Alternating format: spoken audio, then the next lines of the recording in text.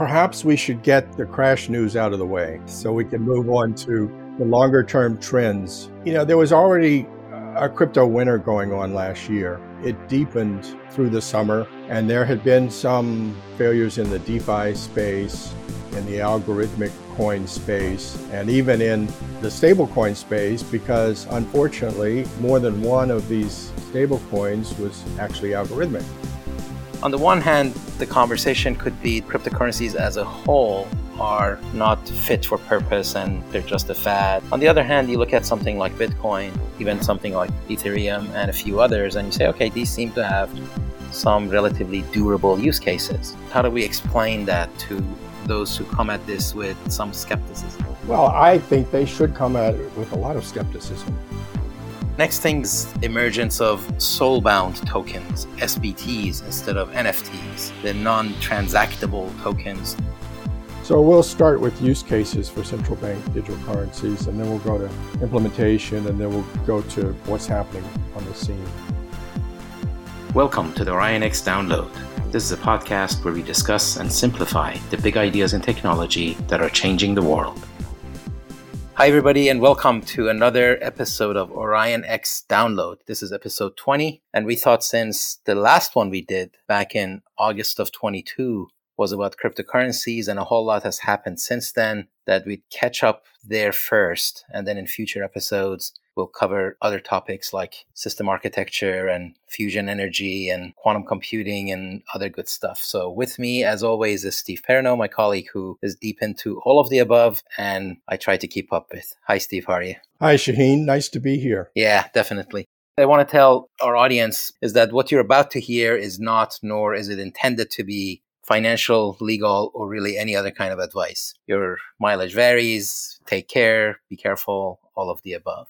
Now, last time we talked, we covered your 8th Crypto Super report. We talked about Bitcoin's valuation models, that there are several out there, and you have one. We talked about Ethereum going to proof of stake, NFTs, DeFi, central bank cryptocurrencies, some of the regulations that were starting to be more and more visible. And then I just want to remind everybody that if you go back to November 21, there was another episode. And then December 20th, we had a pretty popular episode, that one, which was a short history of crypto and continues to be pretty valid. So if you're interested in this stuff, please do look it up. So with that, what's happened since last August, Steve, that we want to talk about? Where would you go first? Yes. Well, perhaps we should get the crash news out of the way so we can move on to the longer term trends. There was already a crypto winter going on last year, and it deepened through the summer, already into our last discussion. And there had been some failures in the DeFi space, in the algorithmic coin space, and even in the stablecoin space, because unfortunately, more than one of these stablecoins was actually algorithmic. So they didn't really have commercial paper or treasury bills or other assets of any substantial amount backing it. They were just trying to back it with automated trading systems. So we saw the problems with Luna and Celsius and Terra starting back in the spring.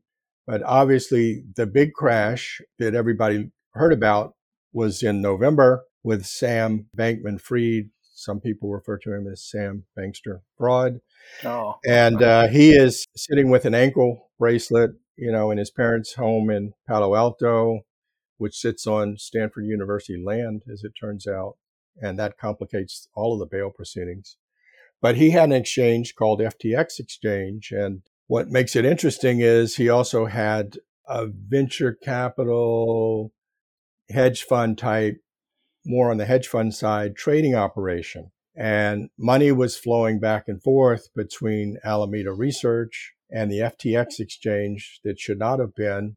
And it appears like customer funds were taken and loaned as well. And he had his own token called FTT. And Binance, which is the world's largest exchange, had helped prop him up, really. They had bought a lot of these FTT tokens that were kind of the native token of the FTX exchange, used for cross-trading purposes. And Binance was looking at maybe increasing their investment, and then they did some due diligence and they decided, this is not a good idea. And they sold all of their FTT tokens. They did that during the first week of November, and that really caused everything to fall apart. And by November 10th, the Bahamian authorities had frozen the accounts of FTX. And it was not long after when both the FBI and SEC got involved and the Bahamian authorities turned him over to the FBI. So that has to go to trial. We'll see how all that happens. But, the scale of the apparent fraud here is many billions of dollars. Recently, they said they put their hands on $5 billion worth of assets. They have a new CEO since sometime in November, and that CEO says it's the worst set of books he's ever seen in his life. Oh. Yeah. So now I have a question. With the meltdown that we've seen, and with some notable folks who believe this meltdown is going to continue, that the market is fundamentally not as regulated as it should be, and it's all over the map, and some of this activity is not sufficiently well understood. So we got kind of have that as one piece of the puzzle. The other piece is of the 20,000+ coins that are out there, really everybody agrees that the vast majority are not going to make it, and that you start with Bitcoin at one end, and then you really don't have to march that far down the list before you draw the line and you say, okay, from here on out, if you are going to be a player, you better have a really valid use case and really good adoption and such. So on the one hand, the conversation could be that cryptocurrencies as a whole are not fit for purpose and they're just a fad. And we know it's been 10 years, but it's not going to last. On the other hand, you look at something like Bitcoin, even something like Ethereum and a few others, and you say, okay, these seem to have some relatively durable use cases. How do we square that? How do we explain that to those who come at this with some skepticism? Well, I think they should come at it with a lot of skepticism. I just checked, there are about 50 coins out there that have market caps above $1 billion. Everything That's else, with a B, right? 1 billion. That's with a B. That's with a B. So unicorns are larger. That's interesting, that you could create 50 such unicorns during this short history, which began in 2009. But a number of those are stable coins. So in essence, they're some sort of money market fund, right? A digital currency version of a money market fund. Ethereum obviously matters a lot because it enables smart contracts, and it's been the platform from which many other coins, in fact, most other coins that are created were created on top of the Ethereum platform with the ERC20. And then there are, coins that are just looking to various niches. I mean, Dogecoin was created as a joke, but one could say at least it has something going for it, which it actually does proof of work. So in our latest 9th Crypto Super 500 list, we're down to 2 coins, Bitcoin and Dogecoin, because what we follow is things that use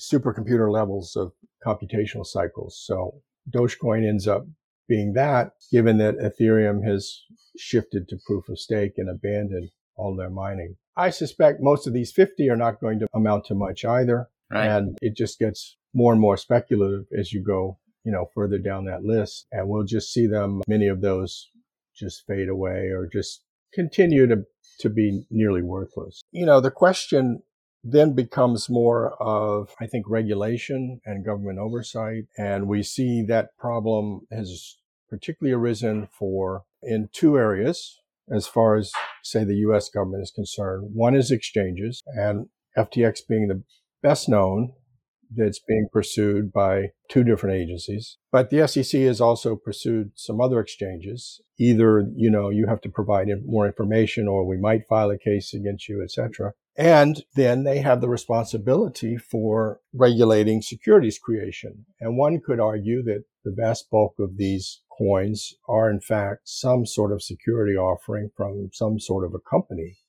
Whether they have a foundation or not, they've got some group of insiders, they create a coin, they make an offering. Now, in many cases, they elected not to offer to U.S. retail investors. Maybe they didn't offer in the U.S. at all, or maybe they didn't offer to non-accredited investors. They said only accredited investors could subscribe. That makes it a little easier for them to make it past the SEC. The SEC has almost doubled their enforcement actions in 2022 relative to 2021, so they're trying to get on top of it. There's been a lot of outcry from Congress about stablecoins. And given the failures that happened during 2022, the stablecoins are trying to show that A, they're audited, B, that, they have what's called proof of reserves.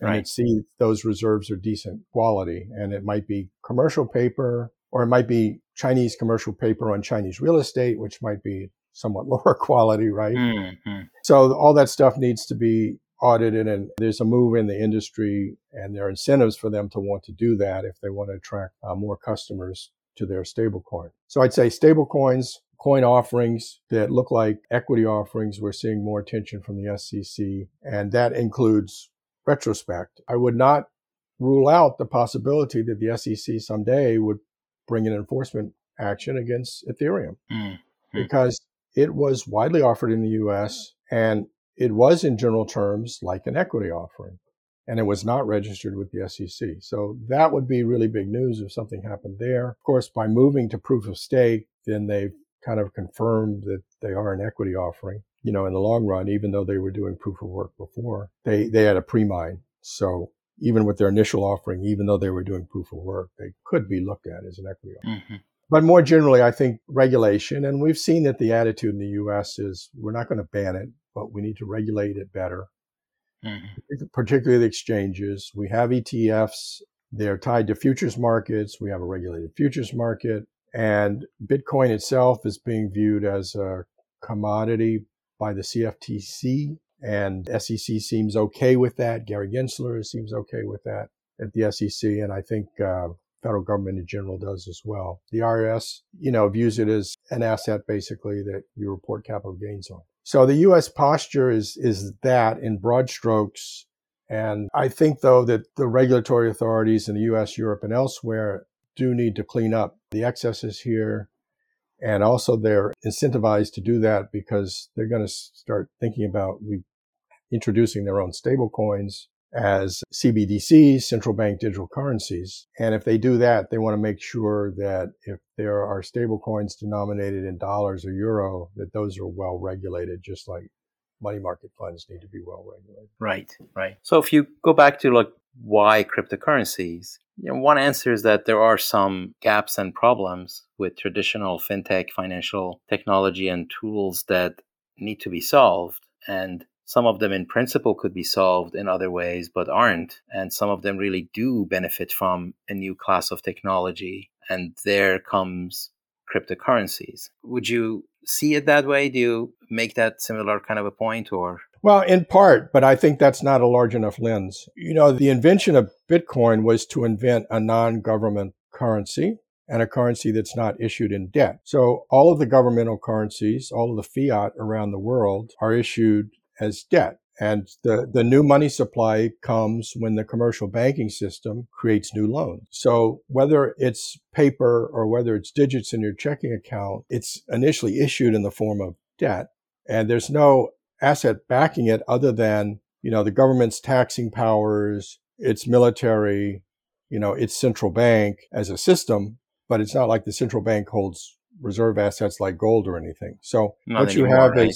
is so that's long gone since 1971. And for U.S. citizens started in 1933. There was partial gold backing up until 71. So the ones that are proof of work are issued as assets. And the asset is the energy investment to create them in the proof of work process. And they're private.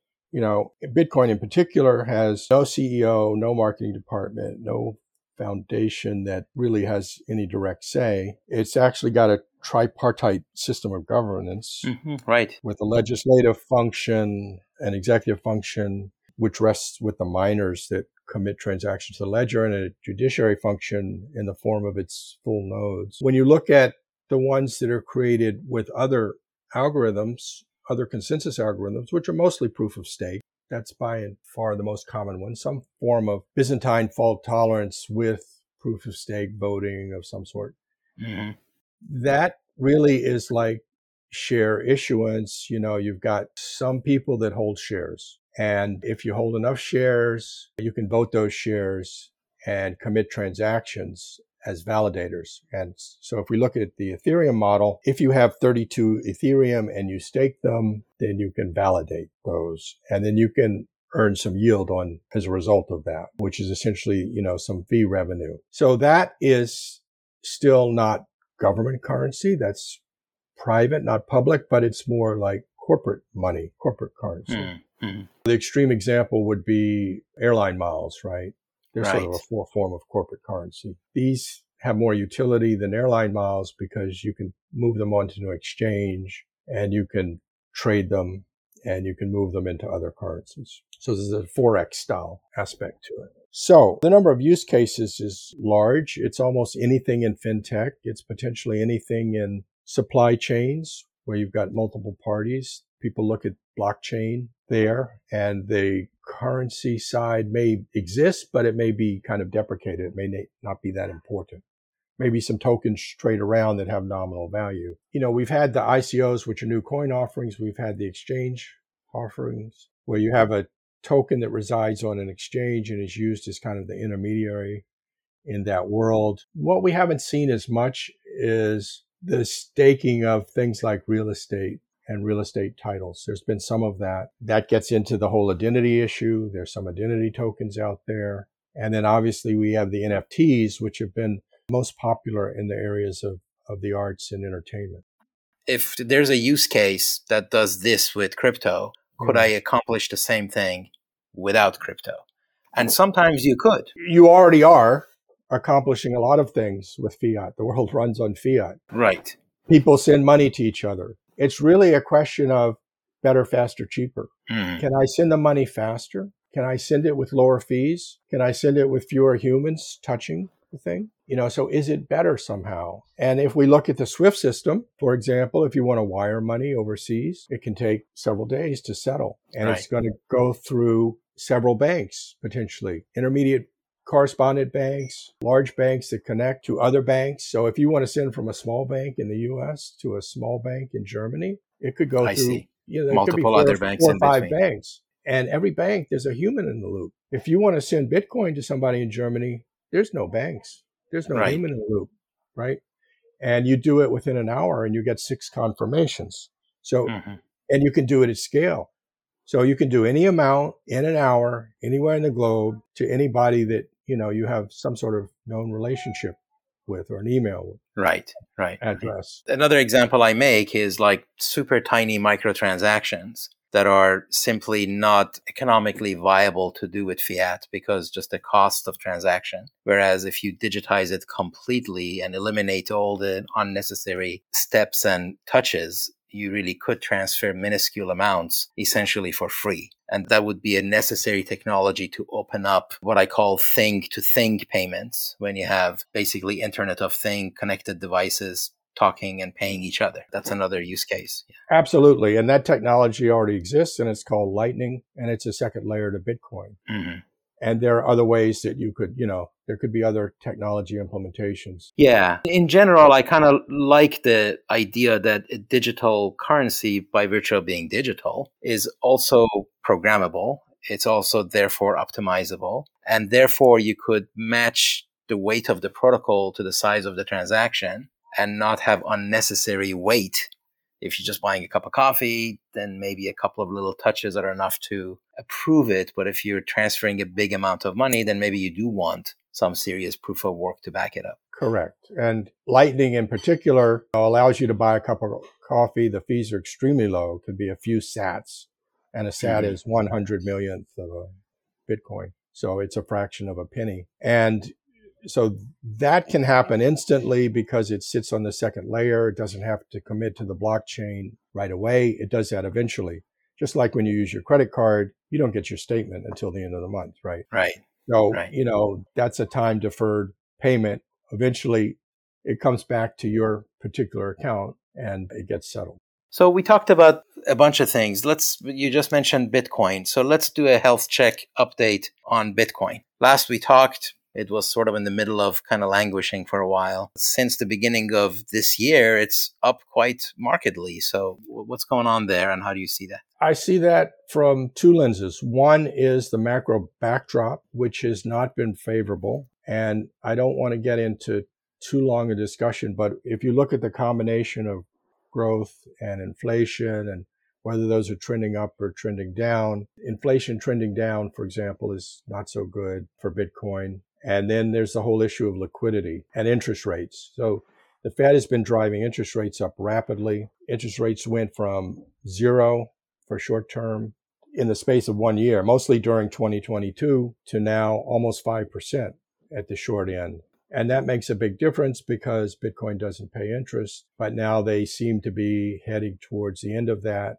The Fed was also withdrawing liquidity with quantitative tightening by selling off some of their bond portfolio on their books. And so liquidity tightness in the market affected both the stock market and Bitcoin. And Bitcoin tends to correlate with NASDAQ, but to be even more volatile than NASDAQ, for example. So it trades like a high beta tech stock. What's your valuation model saying these days? Well, my fair valuation, I have multiple models, but my fair valuation is, above 30,000, in the middle of the $30,000 to $40,000 range.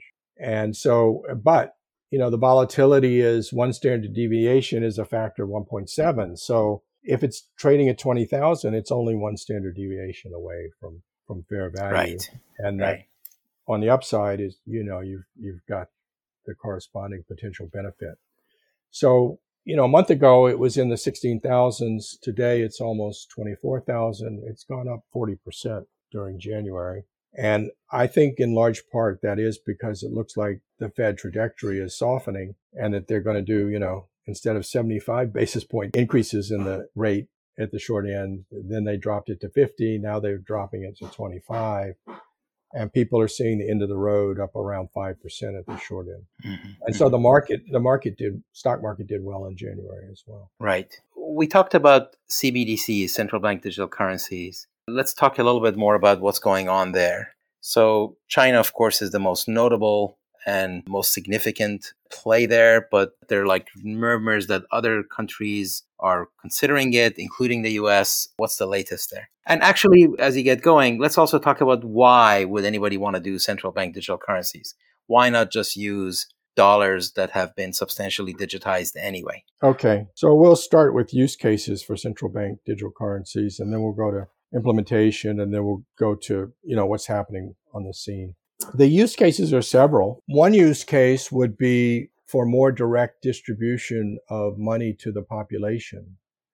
And a lot of this happened with the COVID pandemic. And the burden fell on the IRS. Well, not everybody files tax returns, right? Now, most people have Social Security numbers. There were methods set up so that payments could be made. But if you had a central bank digital currency and anybody could download a wallet, then they could have a direct account with their bank if they have a bank, and it could come through their bank, or they could have potentially even a direct account with the Federal Reserve or the central bank in their country. So payments along the lines of emergencies, pandemics, or potentially even universal basic income style payments is one use case. Another is more rapid settlement. The ACH system is still kind of creaky in the US. The automated check clearing system where the banks, clear checks through the Federal Reserve. And the Fed is looking at overhauling that, but CBDCs could play a role there. Certainly it would give the central banks a view into all kinds of microeconomic data. And, potentially they could see what was happening with every transaction, right? Now, I expect in the US that they will choose to anonymize that data, and they'll have to maintain privacy of individuals, but it will allow them to have a lot more microeconomic data around purchases in particular categories, and that could play into tracking the CPI, tracking components of the GDP, tracking, how the money supply is being used, etc. What other use cases? Certainly international transfers, speeding those up. I talked about SWIFT and how slow that is. And if you're a country that's being locked out of SWIFT, like the Russians have now been kicked out, you might want to have a central bank digital currency of your own to get around sanctions issues. That's one of the motivators for the Chinese, yuan. They've had a lot of pilot projects. They are rolling it out. It's not ubiquitous, but they're doing it in larger and larger stages. They had another activity around Chinese New Year's in the past week or two. And they have their Belt and Road Initiative. I think they will look at trying to use it for export-import foreign trade purposes as well. The biggest question around implementations, and people seem to be looking at commercial blockchain implementations that are already out there, like Hedera and so forth. IBM's got one that built on that.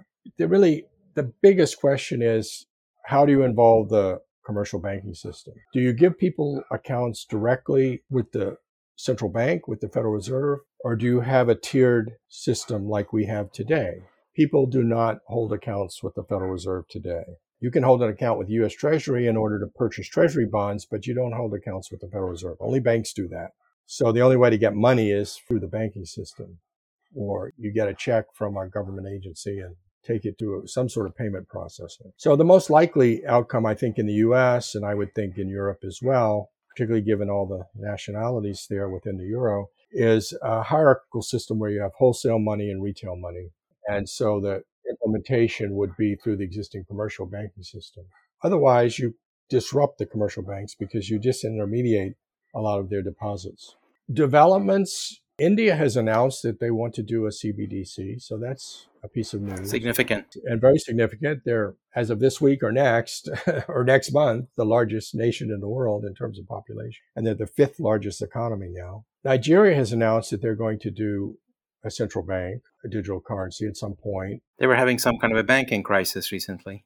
Well, as an intermediate stage to that, they're doing something that India did a few years ago, which is they're recalling large denomination banknotes. And the problem is there are not enough of the new large denomination banknotes floating around. And so there are big crushes at the ATM machines and so forth. There's a lot of chaos right now trying to implement that. They'll get it sorted out, but it may take a while. They've had to extend their date a couple of weeks. And in fact, Bitcoin is now trading at double the U.S. spot price over there as people are desperate to get because there's demand there.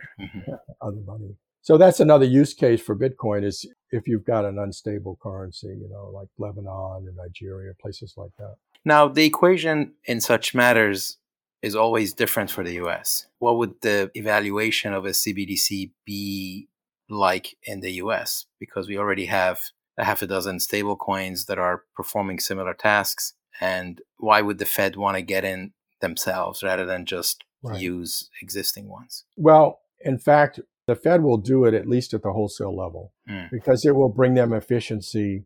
There are over 4,000 banks in the U.S. So, all of that has to be cleared overnight, right? Every night. And that's why we have a reserve banking system. That, and of course, to protect in crises. And then those were the original missions of central banks, but then their requirements grew to trying to nurture the economy and keep unemployment high. So I think we will, down the road, not quickly, see at least a wholesale CBDC. And then at the retail level, it might just be private. And so that could be existing stable coins tied to the US dollar and regulated like money market funds are regulated. And if that happens, for sure, the banks will get in there and will issue their own stable coins that are firmly linked to the US dollar. All right. So a couple of other topics and then we can conclude. The next thing really is emergence of soul-bound tokens, SBTs instead of NFTs, the non-transactable tokens that are presumably permanently attached to a single wallet. And let's talk a little bit about that and what uses that might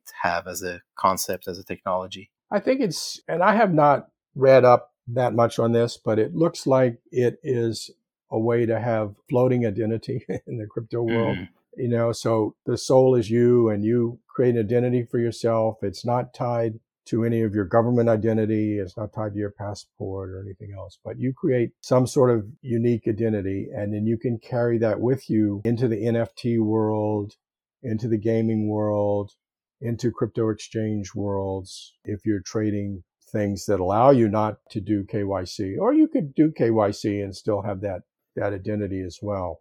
So right now, it seems like the NFT world is where a lot of activity is going on. Yeah. So that kind of leads me into the next topic, and that's Web3 and metaverse. And sometimes I see these SBTs as helping with self-sovereign identity, SSI. That's another technology out there to try to have decentralized self-owned identity in a way that is verifiable. And that could be kind of a bottom layer of a metaverse, which wants to be a digital replica of real world and therefore very difficult to do without simplification. And then a payment system could be on top of that. And now you've got two major layers of metaverse done, and those would be enabled by crypto and the decentralization approach that it espouses. Yeah, I agree. I think that's a very good characterization and description. All right, very good. Anything we haven't covered? No, I'll just go back to our mining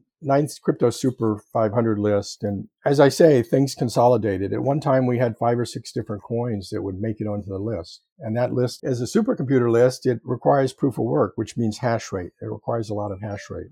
And the Bitcoin space, we're now up to 300 exahashes. And as Ethereum shifted to proof of stake, their hash rate went away. In the last list, they were responsible for $9 billion worth of proof of work mining, and that's gone. And Bitcoin in the last list in June was also of the same magnitude, about 9 billion. In the latest list in November, it was about 7 billion because of the decrease in price. And the only other entry was Dogecoin because it does do proof of work. And Elon likes to hype it from time to time. And in fact, he did make a suggestion that Twitter is finally going to do some payments. And so Dogecoin went up because they figure, okay, he'll pick he might favor that as one of those. And they were responsible for about 1/3 of a billion of mining as the run rate in Dogecoin. So that's where we're at. Given the price increase, it's about a $10 billion annual economic value market in cryptocurrency mining these days. The miners have had a lot of trouble. So there's been consolidation. There have been some bankruptcies. Some of them have had to sell operations to other miners. So, the strong hands have gained against the weak hands.